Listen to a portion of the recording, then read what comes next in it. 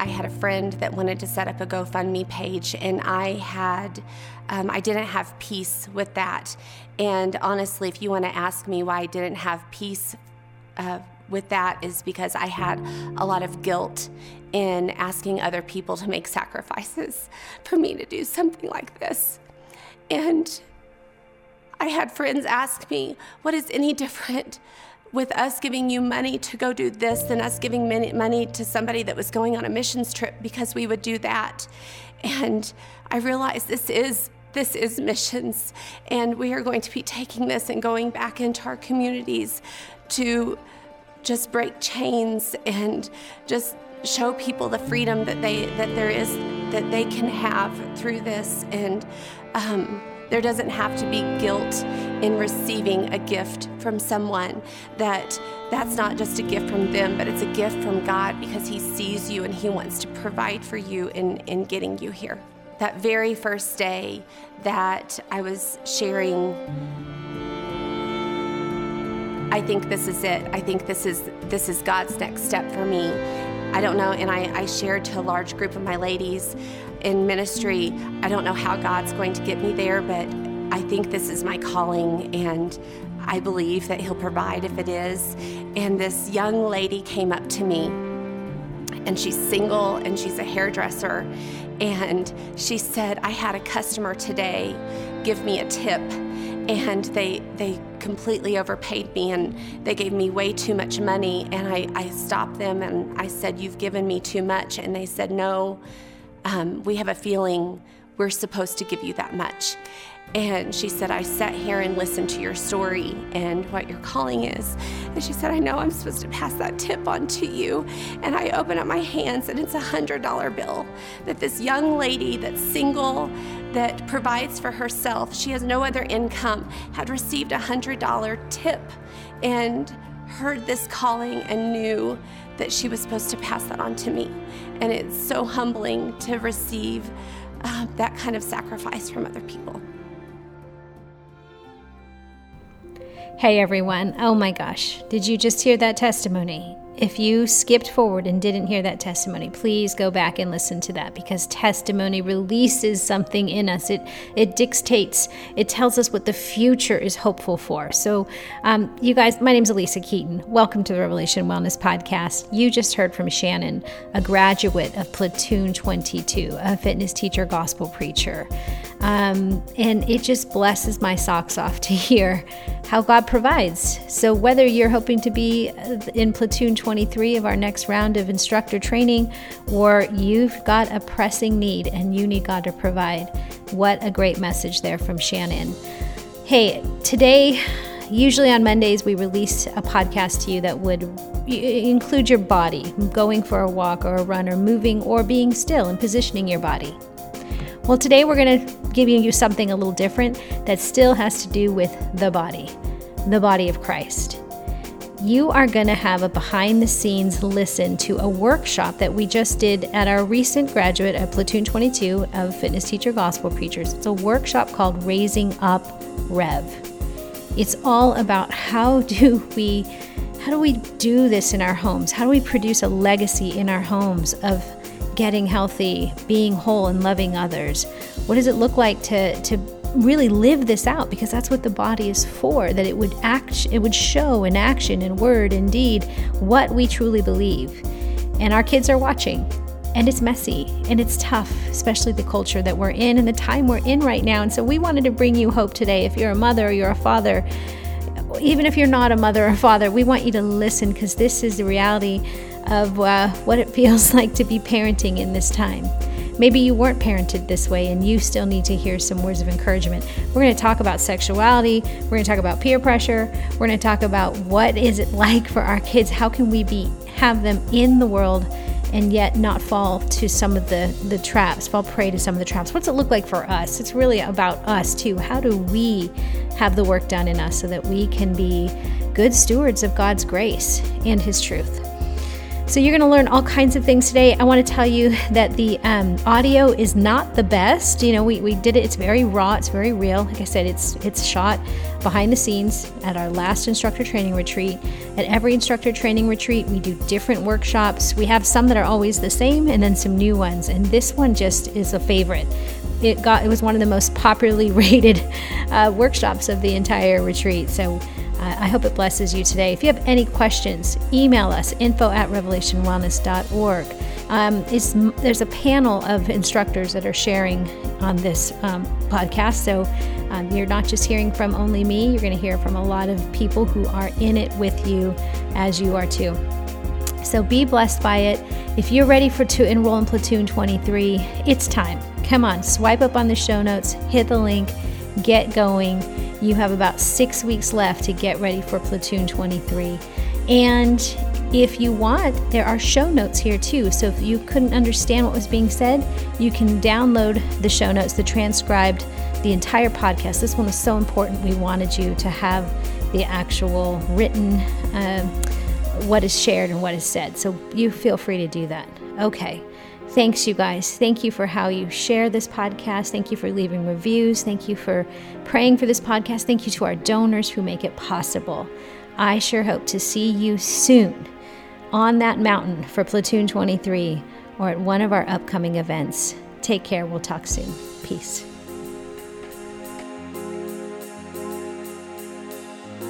All right, so welcome to Raising Up Rev. We keep doing new things with this this workshop because we have a heart for the generation ahead of us. So that's why we have seniors going on over there, and we have a heart for the generation coming up behind us. We've done all kinds of different things, showing fitness, showing things, a way you can, keep an active lifestyle in your home and those types of things, and they've been really good. But we really feel that a heart right now, I think there's just a lot of maybe questions we have as parents now. In raising in a culture of kingdom culture is really what we call it. It's how we raise our kids in a kingdom culture. And maybe we're going to share a little bit with you of how it's two main things we're going to add, or questions that we're going to address, and then maybe just share some scenarios. Like, I know that I have two key things that I really would love to share with you that I would say have just changed, game changers in our home. Game changers, and then they can maybe do that as well. But the first question was how Rev has changed my role in the family, and then the second question is how have I seen it affecting the family. Courtney, I love your writing, but I can't read it. Let me read mine. How have you seen the fruit in your family? Okay, so how's it affected me, and then basically how have I seen the fruit in someone else, okay? So first of all, let me just take a minute and go through and introduce who's up here, okay? So we'll start right here. And maybe say what platoon number you are, and maybe kids and all that. Okay. My name is Heather Gerlach, and I was platoon 16. I have a daughter, Eden, who is 14, almost 14, and my son, Owen, who is almost 11. My name is Crystal Vanderheiden, and I was in platoon 15, and I have 7 kids. And this is important for later, but I was pregnant for the 4th time, and that's when we met the 3 oldest kids. So they came to us at that time. So I have some upper 20-year-olds, and yes, it is biologically possible, but we're not talking about that. And I have 16, 14, 12, and 10. Goodness gracious. That's good, bro. I'm Shoy, and I have 3 children, Isaiah, Brina, and Lydia, so from almost 10 to 4. Awesome, thank you. I am Tammy LaFleur, and I have 3 girls, 12, 10, and 5. And my 12-year-old's about to be 13, so, but, yeah. What platoon? Oh, I'm sorry, platoon 2. Yeah. Platoon? Platoon 20 for me. Okay. I'm platoon in my mother's womb. And I have 2 children. My son, Jack, who's 17, a senior, about to go away to college. Go Bruins! Go Bruins! That's right. I'm going to send you over to check on him, Joanne. Go check on him. I haven't heard from him in days. Go see. So that's my son, Jack. And then my daughter, Sophia, 15, who is in the back over there. So, yeah. So I could say we cover the gamut. We're in the thick of it in a bit. So I'm sure probably we're representing ages that you are all in some way. And we hope to just bless you a little bit with some key things and then open it up for you guys, okay? So I would say how Rev has affected me personally while I've encountered the gospel. And it's wrecked me, right? I've allowed it to wreck me. You know my story, so I shared that with you, but how I wanted my husband to love me. I needed from him. I needed people to do things for me to make me feel safe and in control and not so scared. So the gospel grabbed me, and I began to do the work of me. And I think that is the first thing, is that you've got to do your work. There's work to do, and you've heard me say in the podcast that if I have a problem with you, what? There's a problem in me. And so iron sharpens iron, so it's just there to show me something. Doesn't make it easy, but that is what Rev has just put the gospel in me, that I've got to turn my cheek. There's something else I've got to find. There's something in me. Especially, we're talking about, we have an authority role as a parent. And it's different if someone else, like it's an authority role, so we hold it very gently. We have to, it's something that we have such impact for good or for evil. And we all know, let's just say it, our kids are going to need Jesus, yes? Yes. And the way that we show them that they need Jesus is probably the next thing that I've done a lot in my family, is that I exemplify and ask for forgiveness. A lot. From a very young age. And I teach my kids what it looks like to ask for forgiveness, too, of each other. Like, they don't just get to say, I'm sorry, and move on. Like, no. We'll give you some more tools on it. If you haven't gone to our, the website, too, has a download under the freebies. You can put up on a chalkboard or put up on a refrigerator. It shows you how to walk through forgiveness as a family. It allows space for someone to be heard on how you hurt them. That's really probably the most key thing, because that brings up empathy in us. So I have to be able to hear how I'm hurting somebody. And it sucks. And it's death to self, right? Burn, burn, burn. But that, I need to hear it. I need the feedback. My family is my team. My family was chosen for me, and they're on mission with me. There's no surprise about me being who I am or them being the children for me. We just have to keep coming back to the table.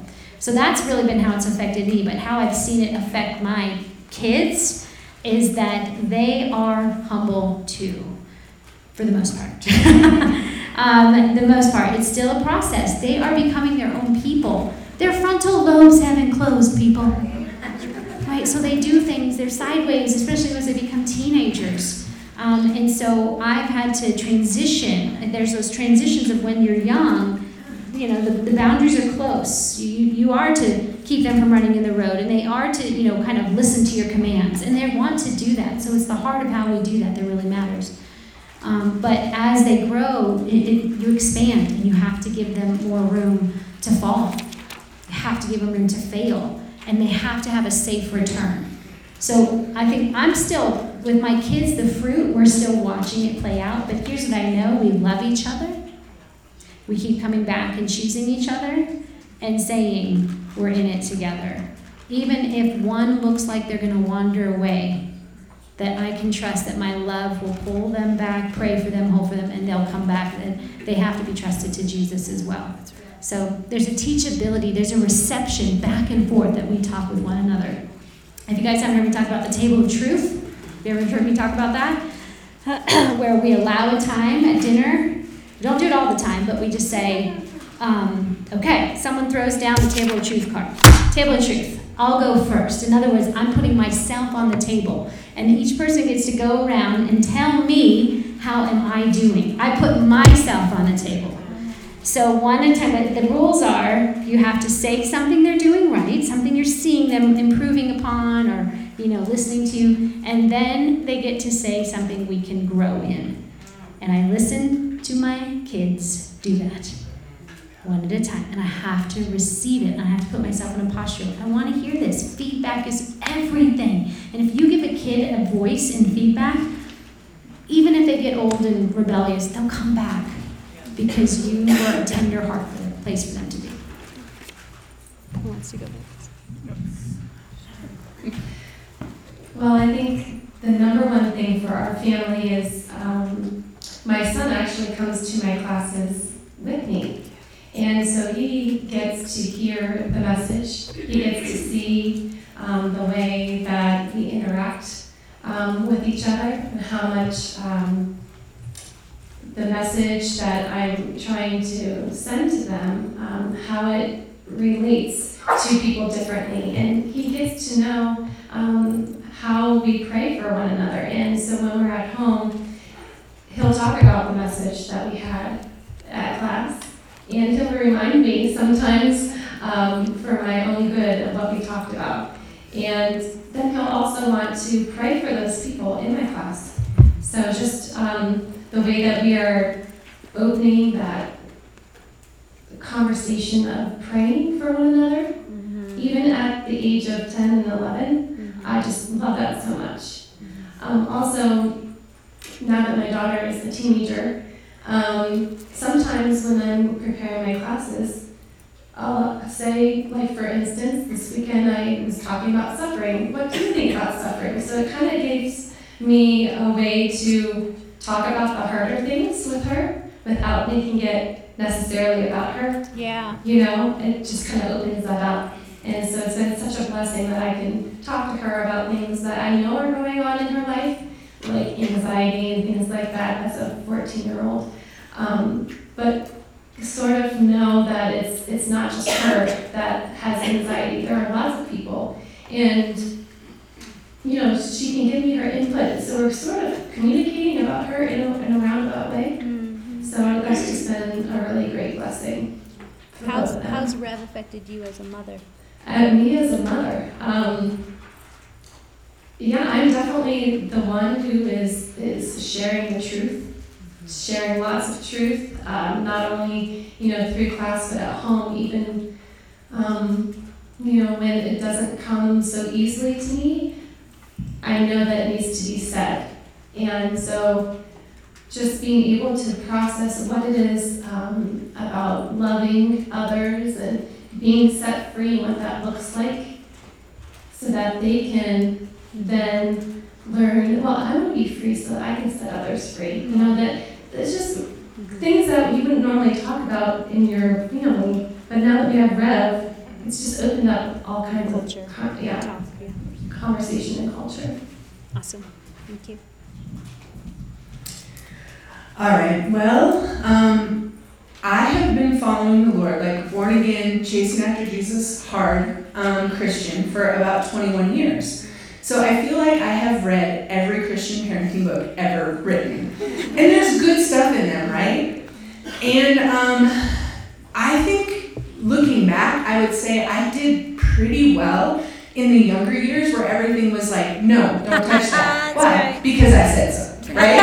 Like, that's enough, Then as the kids got older and, then we almost doubled them and there was, not beyond teenagers, but one of them was 18 and it didn't work anymore. And I was really struggling a lot with what was going on in my home. And I could love my kids, but I really didn't like them. Woo! Preach! And so what Rev did for me is it actually made me remember. It was from a parenting book by Rev Bradley. It's called Child Training Tips. It's probably not even in print anymore. I don't know. But he had told a story about learning to accept his teenage son, who really felt loved when he took a dishwashing job because the kids there had tattoos like him and, listened to his music and whatever. And as a father, Rev had always been like, no, that's bad. No, that's bad. And so I remember hearing that, but when I came to Rev, kind of that light bulb went back on and God was like, you might need to just accept your kids for who God made them to be. If you're all about original design and accepting it for yourself, right? And I was like, ugh, that's really hard. So I do not want to give you like the Insta story or Facebook version of it because I have not done this beautifully. Yeah. It's been super hard and I've lost it and it's been a mess, but I have tried over the years now to just really accept my kids for how God made them and find ways to be with them. You know what I mean? To just become their friend. That's really a part of the process later on as they grow. And so my oldest daughter, who's now 28, she came to me when she was about to turn 18. And it's a long story, but basically she was aging out of the foster system, okay? But she still needed a family. And so when she came to live with us, and her brothers were there too, but I don't have their permission to share. I have hers, okay? So when she came to us, she chose to live with us, right? That's a little different situation than what most of our kids have. And so it was so good for me to know that I had to treat her in such a way that she actually wanted to be a part of our family. Don't ever treat any kids any differently. You know what I mean? Like, I wanted her to feel loved and accepted. And at first, because of kind of some history, she was doing things that were not okay with us. And we had to address sin, and we had to have rules, right? Like we just did. And then when things, happened behind our back and we knew, we did have to deal with it. And sometimes, like I said, I lost myself over it and I didn't deal well. And yet I came back around to, but I love you. I want to be with you, even through this mess. I want you. I want you in my life. That's good. So we did, and we worked on it. And now she literally is my best friend. She is the reason I got my first tattoo at 42. I'm not saying we have to get tattoos to be cool, but you know what I mean? Like, we do things together. Piercings, tattoos, country music, things like that. And it's fun. And I love her for who she is. And I feel like if she was here, what she would say is, I'm so glad that they put up with me. When I wasn't ready to just submit and listen just because they said so, they let me try things out, find myself, and belong. And so I was recently it was a marriage seminar actually, but the speaker put 3 words up, and it was believe, behave, belong. And he challenged us with, okay, in the Christian world, what order do you think those go in if we give them an order? Thought about that a little minute. What do you think? Do you have an idea? Anyone? Right. Most people think you actually have to behave first to come to Jesus, right? Well, if you look at Jesus' life, what did he do? Did he allow people to hang with him? Absolutely. He let them belong. Yeah. He let them belong until they could believe. Yeah. And then they wanted to behave. Yeah. Yeah. And I will never forget those 3 words. And so give your kids a place to belong. That's good. That's good. Thank you. Rich. I ain't following that. Come on, Tammy. Oh, Tammy, you got it. Yeah, I do. I wrote notes. We write our own notes. And so I have to say, so I'm going to answer the questions. But I do have a story that I have to share. Because it really changed me. How did Rev, specifically instructor training, change the way that I care for my family? It gave me a voice. Now, some of you have been in class with me, and my small group can attest. I'm not afraid to use my voice, and I am pretty outspoken. But I have this tender place for my husband, and a desire to protect him, and so I will tend to step back so that he can be that voice, and not disagree all the time, maybe with him when maybe I ought to. And when we first got married, my husband was not a believer. He grew up Catholic, but he loved what I did, like going to a Christian church and the service and all of that. And I wasn't teaching Rev at the time, but I went through training, which he fully supported. We had 2 young kids when I went through training, and I started teaching classes not too long after that, and I had a voice, and it was of the gospel, and I couldn't keep it out of my home. So basically, I was kind of living a pseudo-double life. I loved the Lord, and I would do my Bible study. This is pre-Rev. And then I would have time with my husband and my kids. And then after Rev, it just everywhere. I couldn't stop it. I didn't want to stop it. He didn't. And here's the thing. He never once was offended. Yeah. It was my own junk, right? Totally. So, and then that just all over my kids. Like at my baby shower for my 3rd, my 5-year-old, do you remember that? She prayed. Everyone gathered around me and prayed, and my 5-year-old was like, okay, we'll pray. And she just like, the heavens opened, like that child. And so I continue to pray for her. Lord, let her continue to hear from you and speak out, and speak out. Now, as far as, so that's one fruit, or how it's impacted my kids. This, though, is, I would say, the most impactful thing, because I can say I had nothing to do with it. We were at a Rev on the Road in Phoenix, and I got to be there, and I was kind of looking around and seeing who to pray for and things like that. And my daughter, Kaden, who's 12, going to be 13, and she's the one I love.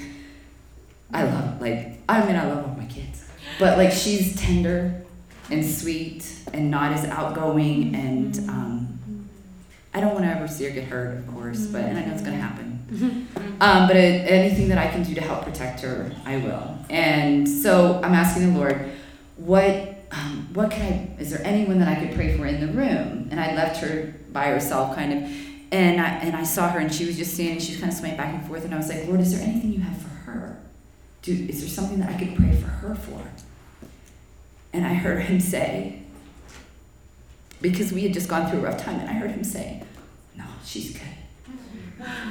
She's good. And it wasn't like she's good, but I really had this sense of like, oh, she's got me. She knows me. She's okay.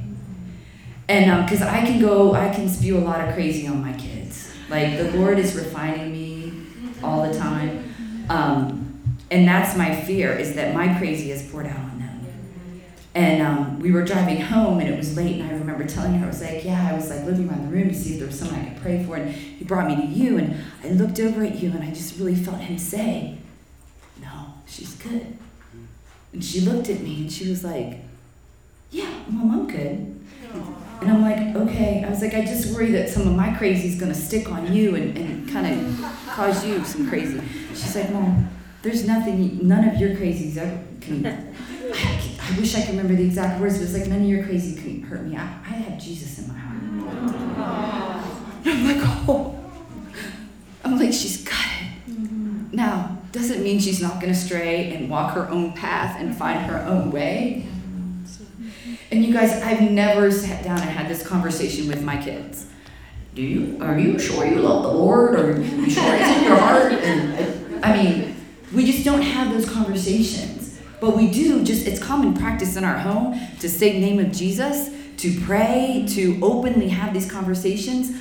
One more thing about this child that she's done that has totally wrecked me is she makes cards for her friends for birthdays and things like that. And there was a friend of hers that she'd had a falling out with, and she was invited to the girls' party for whatever reason. Awesome, great. She's making the girls' card, and it wasn't like rainbows and unicorns. It was...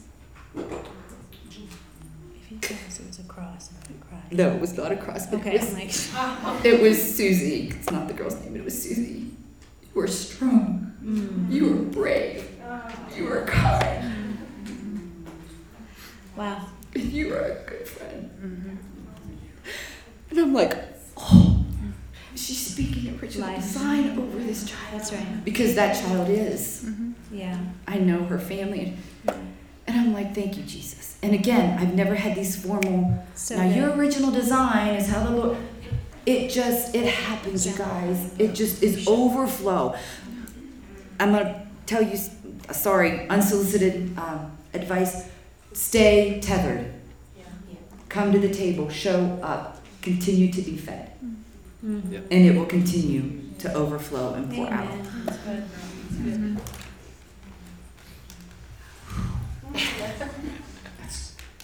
You're amazing. I don't know.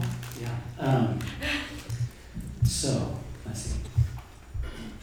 When I started seminary back in 2004, they have a program that's all about spiritual formation, and they pair you with a faculty mentor, and you're supposed to pick a mentor usually from your congregation. And one of the first things my faculty mentor told me was, Wes, you just need to learn how to be a little bit more of a jerk.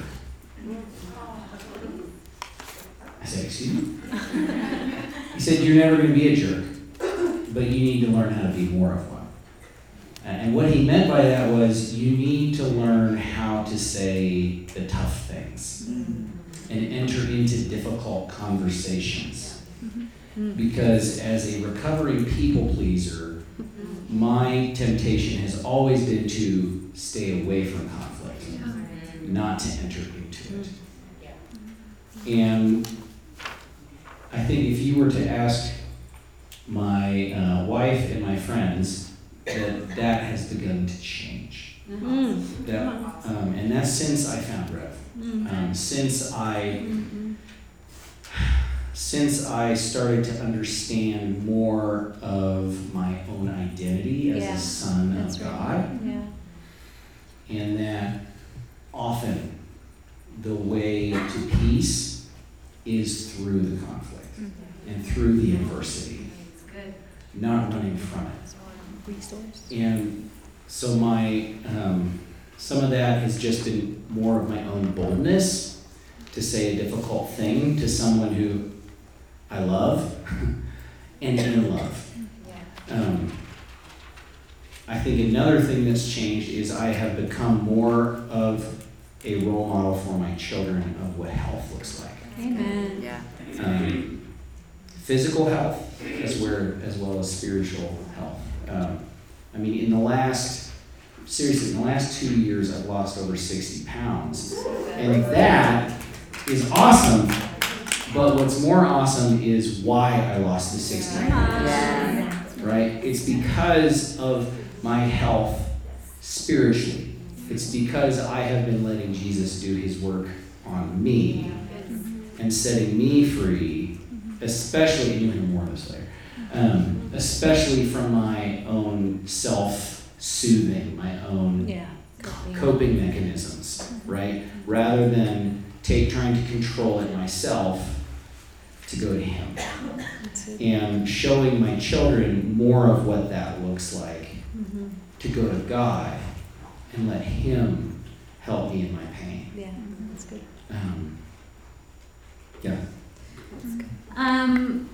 Practically, favorite resource. You named a book. So what was that book again? I don't even know if that's in print anymore. It was Child Training Tips. Recently we've used Grace-Based Parenting and Connected Families. This is a website that has tons of resources. Heather? I don't really have many books that I read, but I do read the Bible. Yeah, that's a good one. Yes, but you know what? Actually, my son is one of the biggest fans of Be Still and Be Loved. Oh my gosh, He told me to tell you that he's your biggest fan. So sweet. Who doesn't have some kids that need to chill out? And so it's just the craziest thing when I say, okay, it's time for quiet time, and you hear Elisa Keaton's voice coming from your son's room. Seriously. And sometimes it's on repeat because there's a whole he demands a playlist of them. But just to like he's in there, lying down, listening to these messages and breathing. And one thing I didn't mention is that he's on the autism spectrum, which is so super important for them especially to breathe and take time out. Be in their bodies. And be in their bodies. And so that has been a great resource for us. It's crazy. So thank you. Yeah. She posted something back on the family page, didn't you, of your son? I mean, I have tears. This little boy, face down, prone, like on the ground, just listening to this. You know, my own voice is weird to me, but and it's like, wow, okay. So, yeah, that's amazing. I would say a favorite resource of mine is Raising Giant Killers by Bill Johnson. It's a new one, and it's fantastic. What's that? Oh, there it is. Here it is, right here. Bill Johnson, Raising Giant Killers. Great book. Just started. Amen. Yes. I don't even know. I mean, I probably read some other great books. Chris Valentin has a book called Kingdom. Is it Kingdom Culture or Kingdom something? So you just get the kingdom in you, and it comes out so that you don't have to have conversations of like, are you saved? Yeah. They're seeing it just played out in their role in their home, and then they're making speaking life over their enemies, because that's just what you do. And yeah, agree, like love this. And the thing, because it's not a parenting book, it's a, look yourself in the mirror book. So, and it's not, on the other side of that though, Bill Johnson does a really great job of also making the point that you're not you're responsible for your kids, but you're not responsible for your kids. Yeah. Does that make sense? Yeah. They're ours, they've been given us to steward and to care for and to love. But at that point, they do make their own decisions. So I love this. And then really, like Elisa, I just have to because I was like, what? And I am reading this, but at the same time, it's just scripture, just being in the Word and allowing the Lord to teach you. Yeah. Mm-hmm. I'll take that. I have a few here, specifically in the area of sexuality. Good. One of the best resources we ever stumbled across is called The Story of Me. Mm-hmm. It's by Brenna Jones. And it's beautiful because it's age-appropriate levels, and it's a series of books.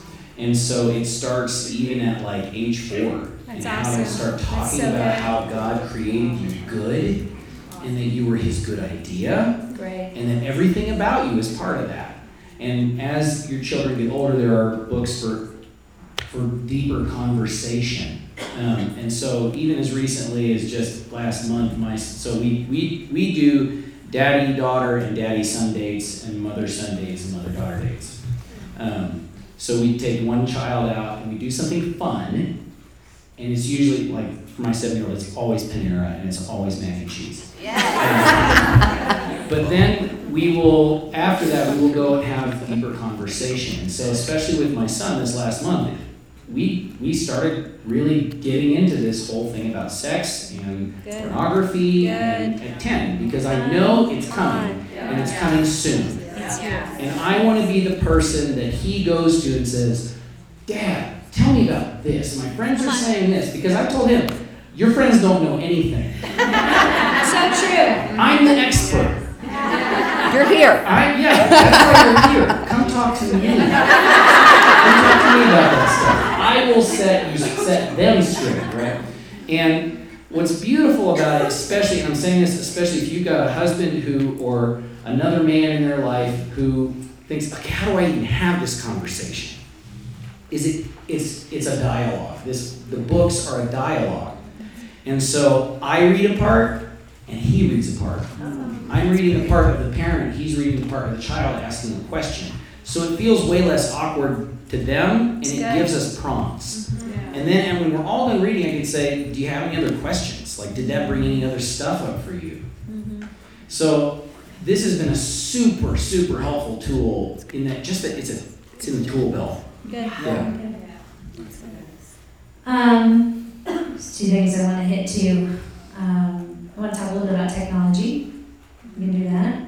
But before I talk about technology, I think a bigger thing is that at any age, I don't care what age they are. First of all, you saw what I did in original design about mirroring and looking eye to eye with them. As soon as you can, starting with that, just catching their eye and spending time not angry, really delighting in them at any age, however you can. And I know it gets harder as they get older. But they really, at any age, want to be heard. So something I'm learning right now, it turns out I'm a better microphone than a sounding board. But I need to become a better sounding board at the age I'm at with my children. Because they're kind of becoming their own people. They need sounding boards. When they're young, they need microphones. They need leadership. They need a voice, someone to direct. But it transitions out and you need to be a sounding board. But at any age, they want to be heard and empathized with. So I know this too, and I'll tell you, and my sweet daughter's back there, I can remember pain really just alarming me, amygdala firing up, and I wouldn't know what to do. And my response in pain is anger. It's the strangest thing. And I can remember one time when she was riding her bike, we were going to Mission Beach, we were riding our bike to Yogurt. Do you remember this, Sophia? Oh, I love you. And we're riding our bikes, and I'm nervous about them riding their bikes. She's probably about 5, and Jack's about 7 or 8. And you're scared because they're behind you and hoping no traffic. And we're like on the side streets, but I was nervous about them falling off the bike or whatever. Sure enough, we're coming back from yoga, and Sophia hits a bump or something and falls off the bike. And Sophia has a very loud cry. And that cry for me would send me into like a fight or flight, and I fight. And I remember like grabbing her and like being so upset that she fell, like kind of mad. What'd you do? You know? And I say that is so sad to me. And I remember after it happened, or actually as it was happening, as if the Holy Spirit was saying, and by the way, I was leading Rev at this time. It was many, many years ago, but I was starting Rev the ministry. I remember thinking later, what's wrong with me? That's not how we're supposed to do that. You know, it should have been, she was crying, needing to be heard, and it should have been a peaceful looking her in the eye. It's going to be okay. Are you okay? I'm with you. It's going to be okay. I love you. Oh, where'd you hurt? I bet that hurt. I'm so sorry that hurt. You know, that really will fill them of safety, that they're okay and that they're being heard. That is really, it goes back to the belonging thing too. So at any age, now I'm learning it more so with teenagers, that they have something to share, that they need to talk more, I need to listen more. More from them, less from me, and then I can reflect what I'm hearing. So I hear you saying that you don't want to go to the whatever event, and I hear you saying because of this. Am I getting that right? You're asking them, yeah, you're getting that right. Is there anything else? Those type of questions, so you're drawing them out. I'm really good at kind of going, well, that's just, dumb. We just need to go, right? Just fix it out, fix your stuff, like whatever, instead of, there's a reason it's coming out of them too. So empathy can fire up in our brain, can then become really good empathetic people. What would you say to somebody who doesn't necessarily have kids of their own, but still feels like they have a mentoring role in future generations? Yeah, you should. So we lead the marriage. State the question again. Yeah, so Courtney just said, what would you say to someone who doesn't have kids of their own but feels led to be involved in the lives of children? And I'm involved in leading the marriage and parenting ministry at our church. And I hope I get this right. I think it's the book Sticky Faith. Yep. But it talks about, they did a lot of research, the single biggest factor in a child continuing their faith beyond the age of 18 was them having a relationship with another adult outside of their parents who was following the Lord. So I would say, do it. It's amazing. I mean, they just need to know. It's hard, right? Your parents are your parents. And they tell you all these great things, and you want that for them, but they do have to make it their own. And so it helps them so much to see another reasonable adult that they probably think is cool, or whatever, to know that they're making the same choices. So I would just say it is of extreme importance. And allow that for your kids. Allow them to have other relationships, whether it's youth group or whatever it looks like in your situation. And I would echo that and say be praying right now for mentors for your children. I mean, it was one of the biggest parts of my spiritual formation was having those friendships outside of my parents. And right now, I've got a young man who, when stuff is tough in his life, he comes to me, and we just hang out. And we don't necessarily talk about anything important, but sometimes we do because I'm the safe place. And I'm not going to come down on him the way that a parent might if he comes to me and says, so I've been smoking weed, right? And you're 17. Okay. Have you talked to your parents about this? No. Okay, well, let's talk some more. Just, in agreement. I had the opportunity this past year to mentor a group of college girls with Young Life, and I was like, I don't know what I'm doing. Like, I don't have college kids. I don't. And, but one of my nannies, I don't have nanny, but one of my sitters, you had like 5 nannies. I had 5 nannies, and A gal that sits for us, she is involved with another small group, and she suggested that to her leader, that I get involved, or that I would be a good fit. So I'm like, all right, because she had said I was already doing it with her, which I'm like, I don't know. So meeting with this small group weekly has been a blessing to me because they feed me. And like Wes was saying, we don't do, I'm not doing formal Bible study with them. We just in the past 2 months started doing, and we do 1 page when they come of Heir to the Crown. That's awesome. I have them breathe. We chat for about 30 minutes. We breathe for 2 minutes, and then we talk about the questions, and that's it.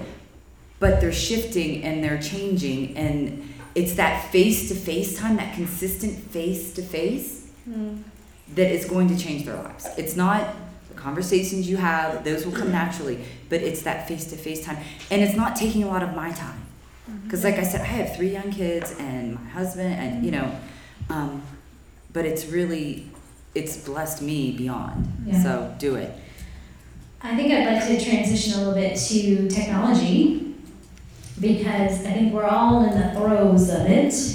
We feel it. I'd also think it's interesting because, we say, go be a mentor or go mentor someone, but I think it's just my thought or opinion, it's harder now for people to seek out mentorship or the need for other people, and it's a challenge, but it starts with how we reflect and do relationship at home. Do our children see us scrolling when they walk in the door? When they walk in the door, are we phones down, eyes on them? I'm so, hello, how was your day? That's one of our kind of culture in our home. We try. No one's perfect, but we'll redo it. We'll do a lot of, hey, let's do that again. They walked in the house. Hi, how was your day? Eye contact, again, back to that place of mirroring. But we set that, so how are you? It starts with your use of technology. How attached to it are you? How much and often do you take a break from it? Do you have technology-free days that you go, it's Sunday, we're not taking our phones, for a set amount of time, whatever it is, you've got to have a practice. Technology is great. We're not going to get away from it. We need it. But we have got to be able to set our own parameters and boundaries around it and start young. I know we all see it. You go to dinner and you see the kids on their iPads scrolling. And I'm not here to judge. I don't know. Now, if I saw that parent every single night, I understand when you have a dinner and you're like, okay, it's a special dinner, trying to get through something. But you'll know if it's you every night handing that kid an iPad to keep them pacified or quiet.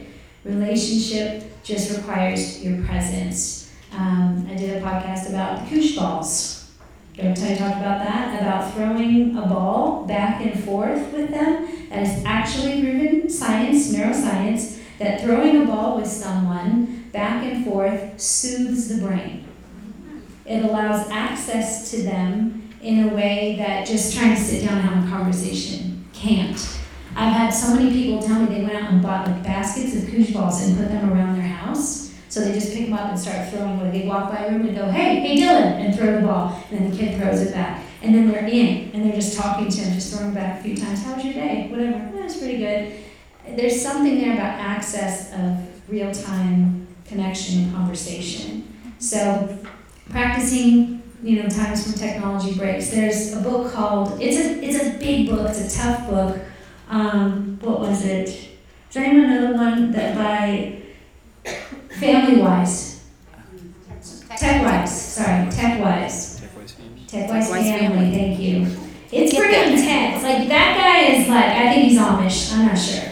I'm kidding, but he could be. But they go hardcore. I think they don't even have TVs. And he's really good about writing the book, saying, listen, I know we're extreme, or I know we're kind of over on this, but that's kind of what we raised. I want to challenge you to try these little areas of taking breaks with your technology. So maybe it's just once a day or once a week, a few hours when you go to church on Sunday. Everyone leaves their phone. It's really adventuresome because you're like the pioneer days, right? Don't have a phone. What will we do? We went to the mall one time and no one had their phone. We do allow, my husband keeps a phone. He's a police officer and he's kind of needs that, but he's not going to talk to anyone. But the kids won't have a phone. We'll be at the mall and they're like, well, and they all want to split up. Well, how are we going to find each other? Like, we're going to meet back at a time. Well, we don't have a watch. Ask someone who has a phone. There's lots of them. And we meet back. Right? It's it really is like a wild adventure. Well, see you later. I hope I see you again. Goodbye. Get a lot list. Right? A lot list. But it's just one of those ways to pull with that. Does anyone have any other thoughts on like technology use? And then we'll talk about safety guards. Another good resource is Screens and Teens. That's written by Dr. Kathy Koch and the love languages guy, Dr. Chapman. Is that his name? Gary Chapman. Yeah. Gary Chapman. That talks a lot about what the screens are doing to our brains and our relationships, which is really good. It talks about, how it just changes how we need to interact, and I think that was very helpful to me because, again, I had to know, I kind of needed a why to go through the fight, because it's a battle, right, to get them off of it, and so I needed to know that it was worth it so that we could have a real relationship. That's good. Anyone else?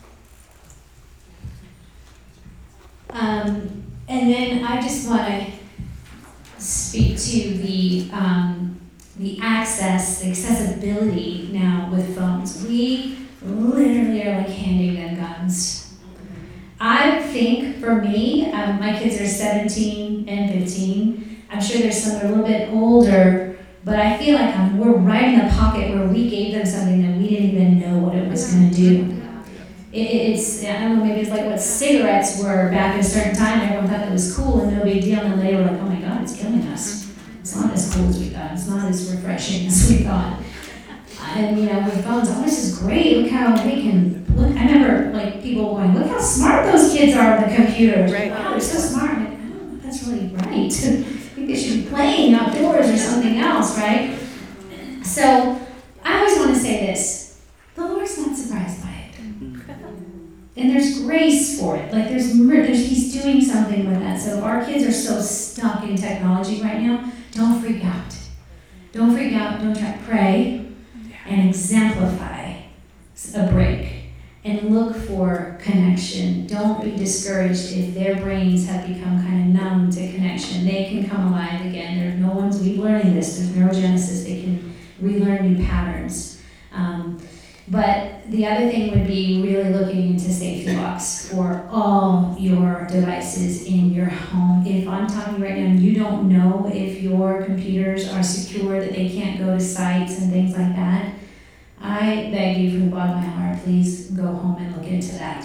You can even hire and outsource a company to come do it for you at a low rate. If you're like, I don't know about technology, you can outsource it and they'll come and set it up.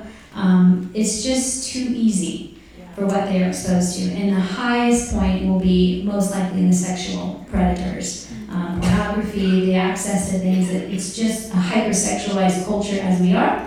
But we've come a long way now with blocks and the way that you can secure so your home is safe. There are even, I'm trying to remember, there are companies that you can actually hire to set up firewalls on your computers. All of your Wi-Fi access, so that you must have a parental access code to get to specific types of sites. And those usually are flagged by the server themselves that the site runs itself through. And yes, you're going to run into the issue where you say on your web browser Star Wars and it says blocked. But that's way better than the alternative. Yeah. Because you can always bypass it with your security code. Yeah, you just go in and put your code and just put they your can code see in, it. say this server is cool, and it'll let you through. But that's a great way to safeguard your children. Because the truth is, I just was talking with somebody earlier this week about how their child was on their school's computer, and the website was a math tutoring website.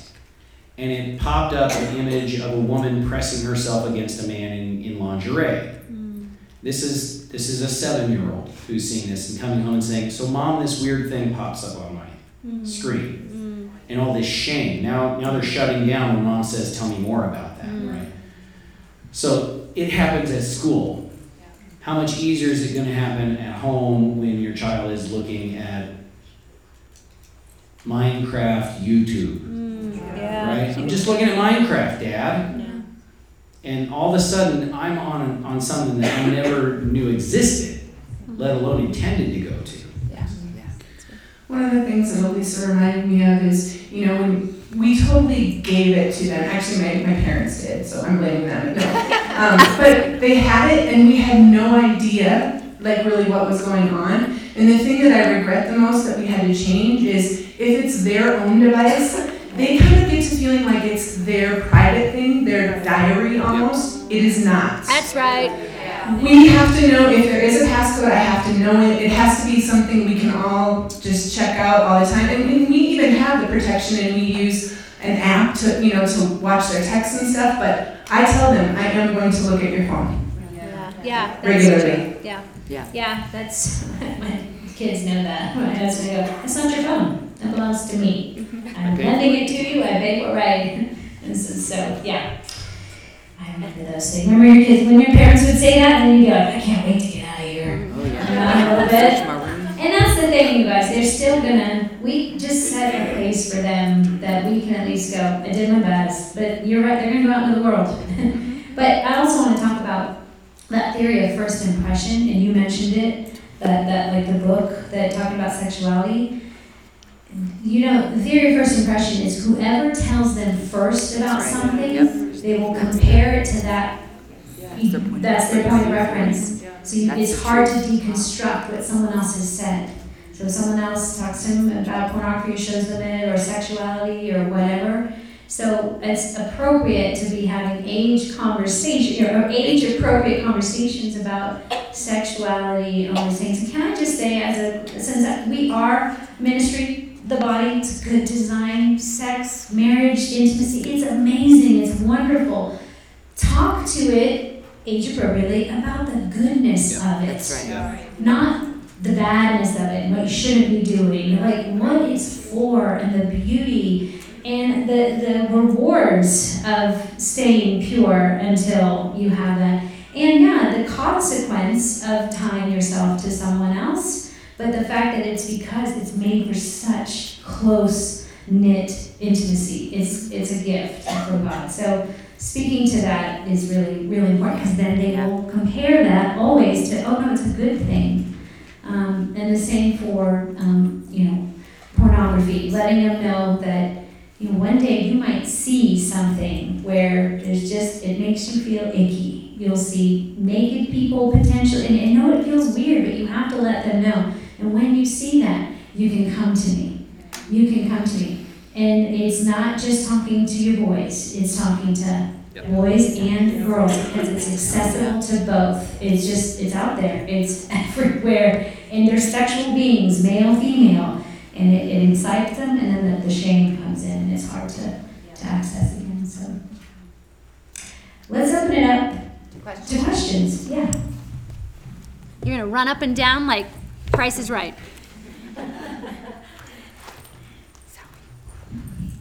I have a quick question, and then a longer one. You can choose to do one or both. But Wes, right? Have you had experience? What's the highest level of that book series that you've personally been working through? What's the age of your oldest that you're doing? I think it covers up through age 12, but there's even another one that goes beyond that. Okay, but you're not as familiar with that one. No, not yet. We've done them all. My oldest is 10. Yeah, they go all the way through explaining everything in great detail. Yeah. But it's necessary at some point, right? The truth is that even at age 10, he's going to hear all kinds of stuff from his friends because they're seeing it and they're hearing it in places that they ought not as well. And so to get way ahead of it, come on, you just have to get way ahead of it. So I mean, the last conversations, we're getting into the anatomy. We're getting into this is how sex works physically. We're getting into this is how sex works spiritually. And as well as it's a gift, and it's good for the husband and the wife to be doing these things. It's a gift from God. It's meant to keep them together. It's meant as well for procreation, but it's made for pleasure. Yeah. Come on, God's good. He gives us good things, and it's all meant to point us back to Him as the source of that very good thing. And if anything, it's just like the tiniest little fraction of the goodness that God has yet to give us, right? All of this that we experience here is temporary, and it never fulfills us and satisfies us. It's a shadow of the things to come. Yeah. And so we're getting into really deep, deep stuff with those books, even at age 10. It's cool. And I would just add, if you fear doing that, if you think that's not appropriate, please remember that whatever we keep in the darkness, the enemy can use, right? If they don't know about their body parts and how it works, then they're going to wonder, they might feel more shame about it when it does come up. You know what I mean? Like, you be the grown-up and do the hard thing. It's not fun. But if they learn from you, they have so much more chance of allowing it to be something in the light, you know, and keep it there. It's good. Second question. My second question was just, I would love to hear a way that you're integrating you reading the Bible with your kids, or what that might look like, or how you involve them. Some great resources, the Jesus Storybook Bible. Oh, yeah. Awesome. And the Action Bible, which is a graphic novel. My son has read it a dozen times. And he knows the story of salvation from beginning to end, and it's fun. It's the Action Bible. It's written like a comic book. And girls like it too. And girls like it too. Yes. My daughter, she can't read everything in it, but she loves to look through it and read what she can, and then she tells our 4-year-old about it. It's awesome. Yeah, well, I went to visit Wes in Colorado recently, and his son came to dinner with us, and he was there sucked into his Action Book Bible. I was like, wow, that's amazing. Let's go ahead, another question. Oh, did you want to add something? I'll tell it. Okay. Okay. So I have an 8-year-old who wants a phone already, and I'm like, no. I'm like, and she's like, how old? I'm like, when I feel like you're responsible and old enough for it. But part of it is like my mind seems to like not be able to explain it enough to her. I mean, there's an element of because I said so. But she's like, well, what if I paid for it? Or what? Because she thinks, she's at the age, she thinks she can earn money and just get whatever she wants. I'm like, no, you still, there's things on the phone you're not ready for, and all she wants is to play games, basically. Because I had an old cell phone that didn't have service except for Wi-Fi that she could play a couple games on, until my younger daughter dropped it in the toilet. And so I'm just trying to find the right words to describe to her and get her to understand. It's like in my head, I know all the reasons, but to try and get her brain to understand that why she shouldn't have it. Anyone? I'm in. The first thing I would always go back to, I'm just preaching from my own like regret place or things I've learned that I didn't do, it would be to have a discussion, really allow her to talk about why do you want one? Have you asked her why? And letting her, if it's just for games, then, then a part of it is she's looking for entertainment, right? Or looking for something fun to do. So it might be, do you feel like you have fun things to do around the house? Do you feel like there's other fun things that you could be doing? And I understand too, they see other kids playing games. And a lot of it comes down to, and I get this too, kids go, but my friends have phones, and they're all talking to each other through the phones. And that's where it's like you open up and it's hard to come back from, or not hard to come back from, just a lot of parameters needed. I really believe in the power of a dumb phone. Does anyone know what the dumb phones are now? It's a phone they can call you and they can text, and I think that's it. There's no internet, there's nothing. So to me, if they just wanted games, and I would just, maybe you could get an iPad that it's yours and she can use when you think it's right. But I don't think a phone for games is necessarily needed. Phone for connection, because that's what a phone is for, is to be connected. And so you just kind of say, I want to be connected to you, and if you want to be connected to your friends, how can we make that happen in a way? But then again, you get to regulate the text, you get to see what's coming in. It's hard. And I just, for your own, because I don't understand technology, I still can't figure out how fax works. Like, that's just crazy. Tammy! Well, how does that work? work? Like, okay, so like how through the air and then paper comes out, okay? So quantum physics. Quantum physics, Jesus. So I get it, but this is what a friend told me. She said, don't give them anything that you're not ready to manage yet. Yeah. And so it sounds that you're just not ready to manage it. Yeah, and that's okay. Yeah. And that's a legit, like, I'm not ready to manage my kid driving a car right now either. Yeah. She's 12, right? Yeah. So. But I do say go back to their needs. What is the Right. need she's wanting? What So is it's the a need, void that is, yeah. and how can you fill that need in maybe other ways, if possible? And then sometimes needs just kind of don't get met for a while, and that's what Jesus is for. Yeah. That's what faith is. What's what kindness and holding space. And I would just really quickly add that that's one of those things, you have to do unpopular things as a parent sometimes. We have a hard rule, it's age 12 at our house, whatever, that's not a magic age. It makes the younger ones really frustrated, and the 10-year-old does have a dumb phone for when he's at soccer and things like that. But here's the thing, one of the things I've learned over the years is fight the battles that are important to fight. Say no when you have to, otherwise say yes. You know what I mean? Amen. Like, be a fun parent. You can do lots of good things that win them over to That's you. true. And you have to say no sometimes, even when it's really hard. Are there any plans for a Rev Youth that encompasses kids and teens?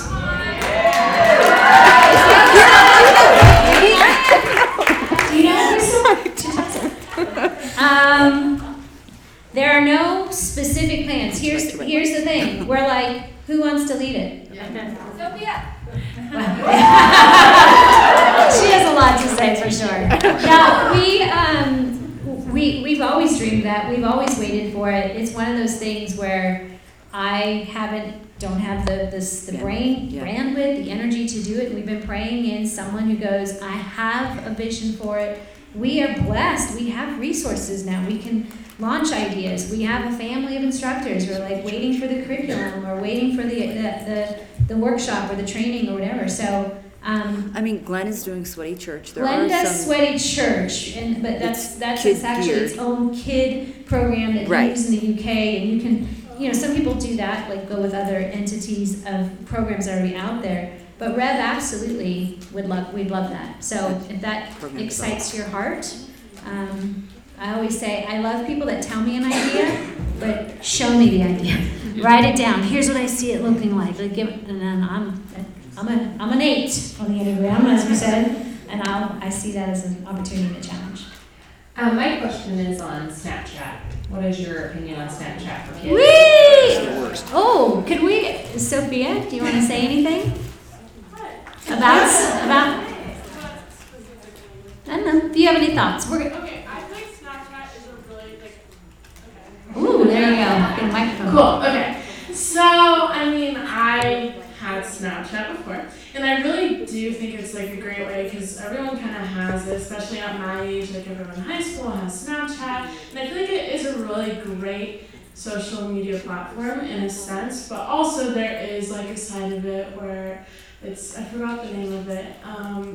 For my eyes only, so that's something where your kids can hide like pictures that like you need a code to see it in, and the message is like they erase. That's part of Snapchat, like you send it and like you can save it if you want, but the message is automatically erased, which can be used in very bad ways. Mm-hmm. And I know from my experience, like it was something that I ended up using negatively. Mm-hmm. So I feel like really it is like, it can be a really great thing, but it can also be a very, very bad thing. It might be the same sense.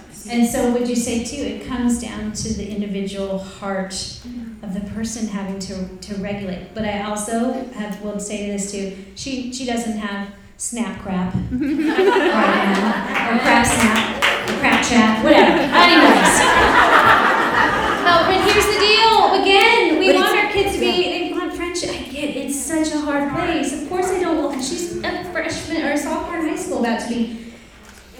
Yeah, so grace abounds, but it's up to us to train the stewardship of their hearts, that they would know. That made me feel and no, and that they can come to us This goes back to being a safe place that they can, not hide in the shadow of that sin or whatever. But there is a friend of mine told me this. I was like, oh, and so Sophia, here's the news for you, but I think you know this already. Should she get Snapchat back at some point, I will have access to her account. Like, I will be signed into her account too, so I can check at any time to just go into her account. So that was a really smart idea that I didn't apply.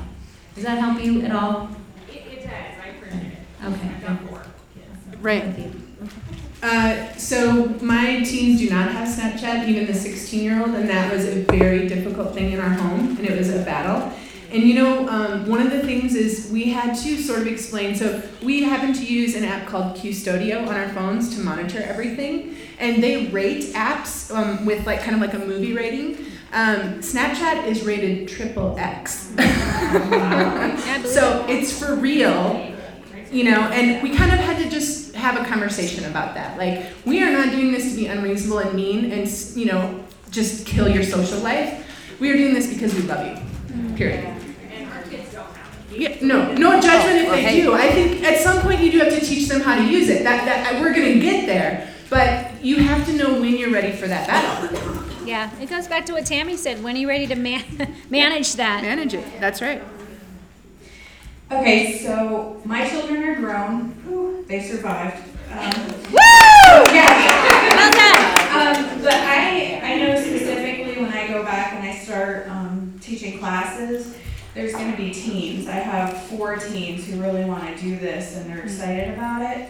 How would you handle as a Rev instructor if they came to you with the hard stuff? Like, I'm thinking about doing this or and not stepping on the parents' toes. Ooh. Well, I think there are general rules that apply, like whether you're in the Boy Scouts or, if you work in your church's nursery or ministry. If there is danger involved, you absolutely are going to have to break their confidence and tell their parents, right? So you have to follow those guidelines, and you have to be honest with them about it.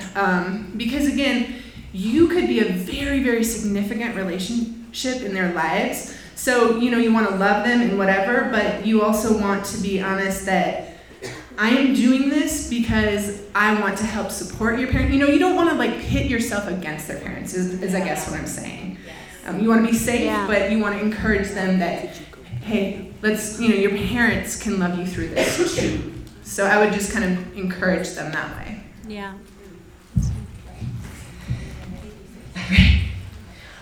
Wes, stuff happens at the friends' houses.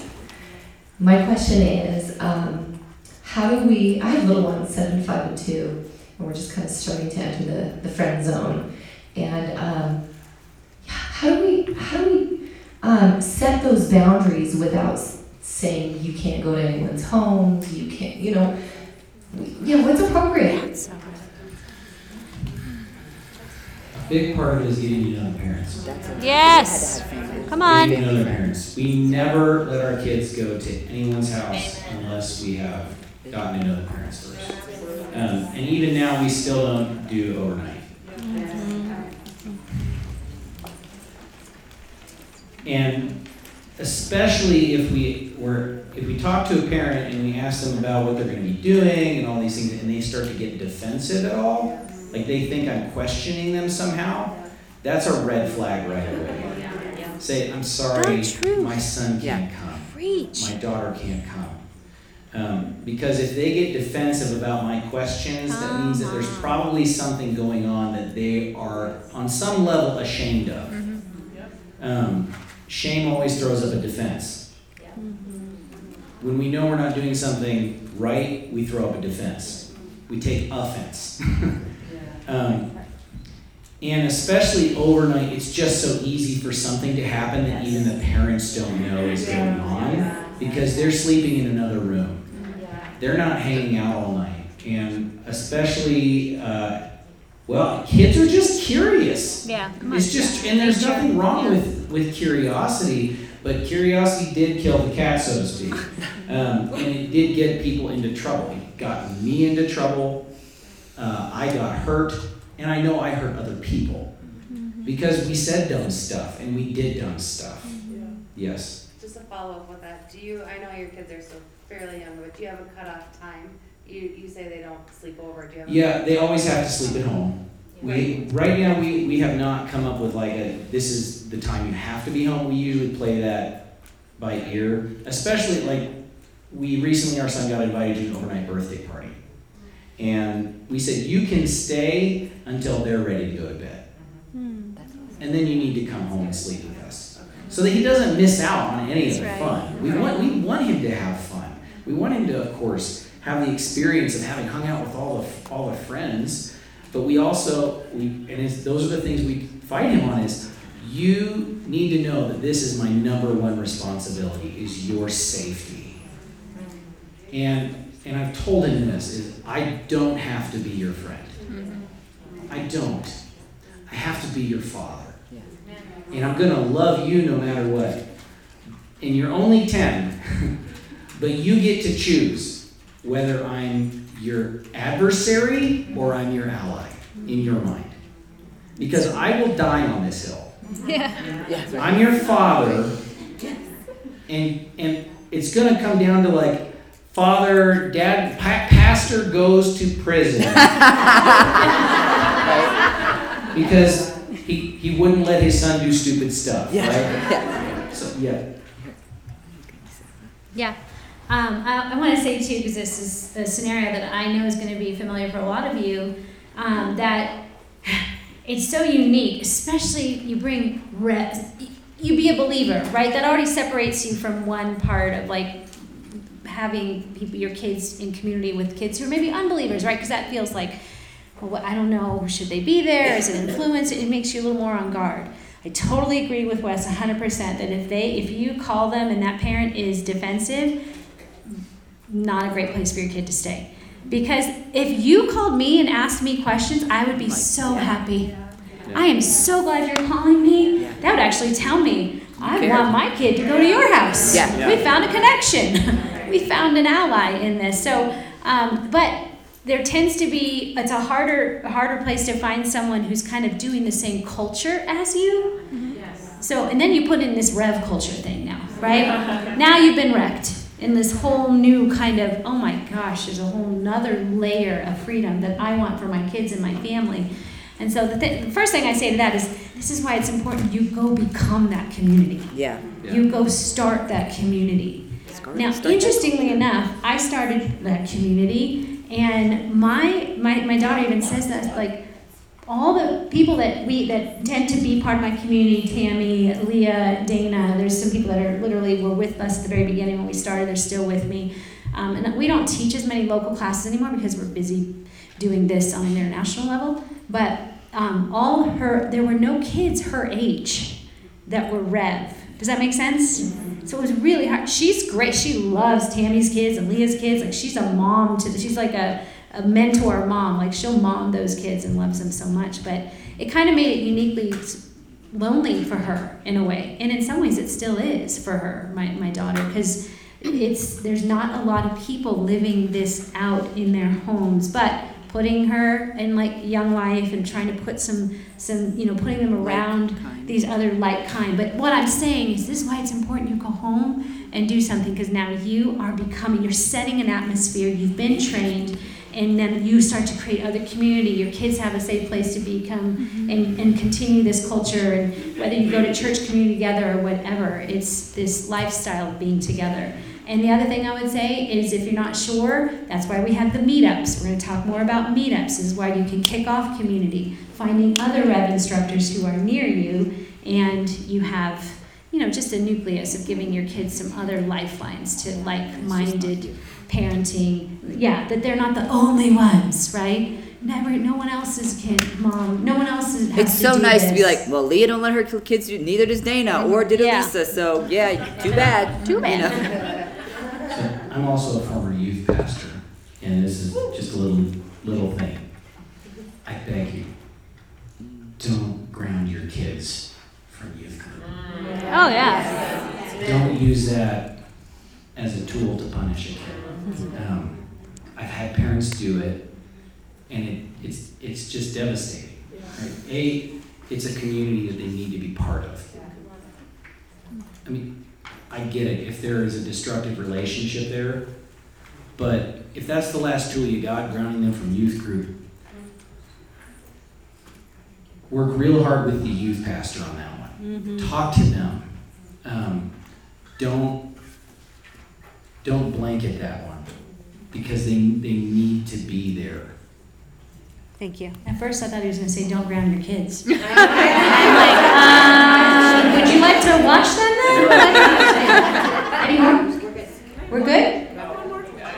Well, we don't have time for. Well, we reported them. We have One more? We have 5 minutes. We can do one more question. Oh my gosh. I've got one over here. Sorry, she's been waiting She's for been like 8 waiting. minutes. So She has been waiting. So my question, I guess, Tammy, you kind of spoke about this, but when we come here and we get freedom from different things that we've seen in our past, going home, we see these behaviors in our kids. And how do we stop these behaviors and not shame them? Yeah. Just say, stop it.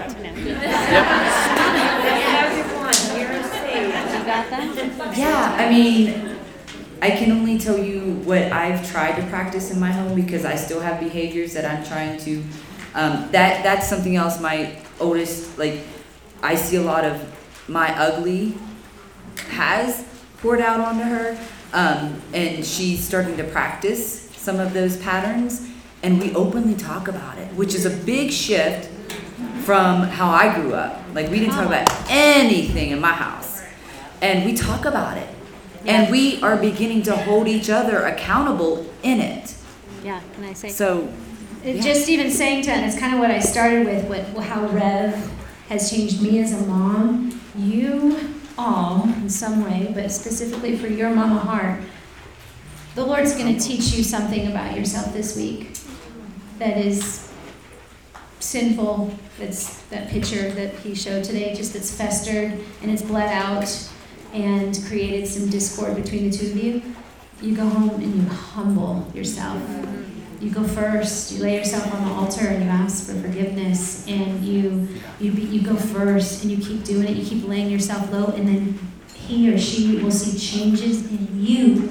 And when they see the change in you, they will begin to think, I can do new things too. That's right. That is the story of my entire family. It's the story. Okay, well, We have to be done. I would just really quickly say I have a lot of regrets over things that I've done trying to prevent my kids from making my same mistakes. It's really not possible. They have their own journey, right? So I would just say, again, much what Elisa said, but they do have to walk their own walk. Yeah. Yeah. Okay. I was just going to say, like, it's a reminder of our constant reliance on the Holy Spirit. Yeah. Constantly be saying, what do I do Yeah. in this situation? That's what I'm saying. Best resource. Can I pray for our kids before we all get out of here? Might be the best thing we did, right? After having all that, let's pass it over to the kingdom. So God, we thank you for family. We thank you for children. God, we thank you that whether we have birthed them ourselves or you have brought them to us, that they are ours and we get to steward relationship with them, or we get to show the kingdom to them.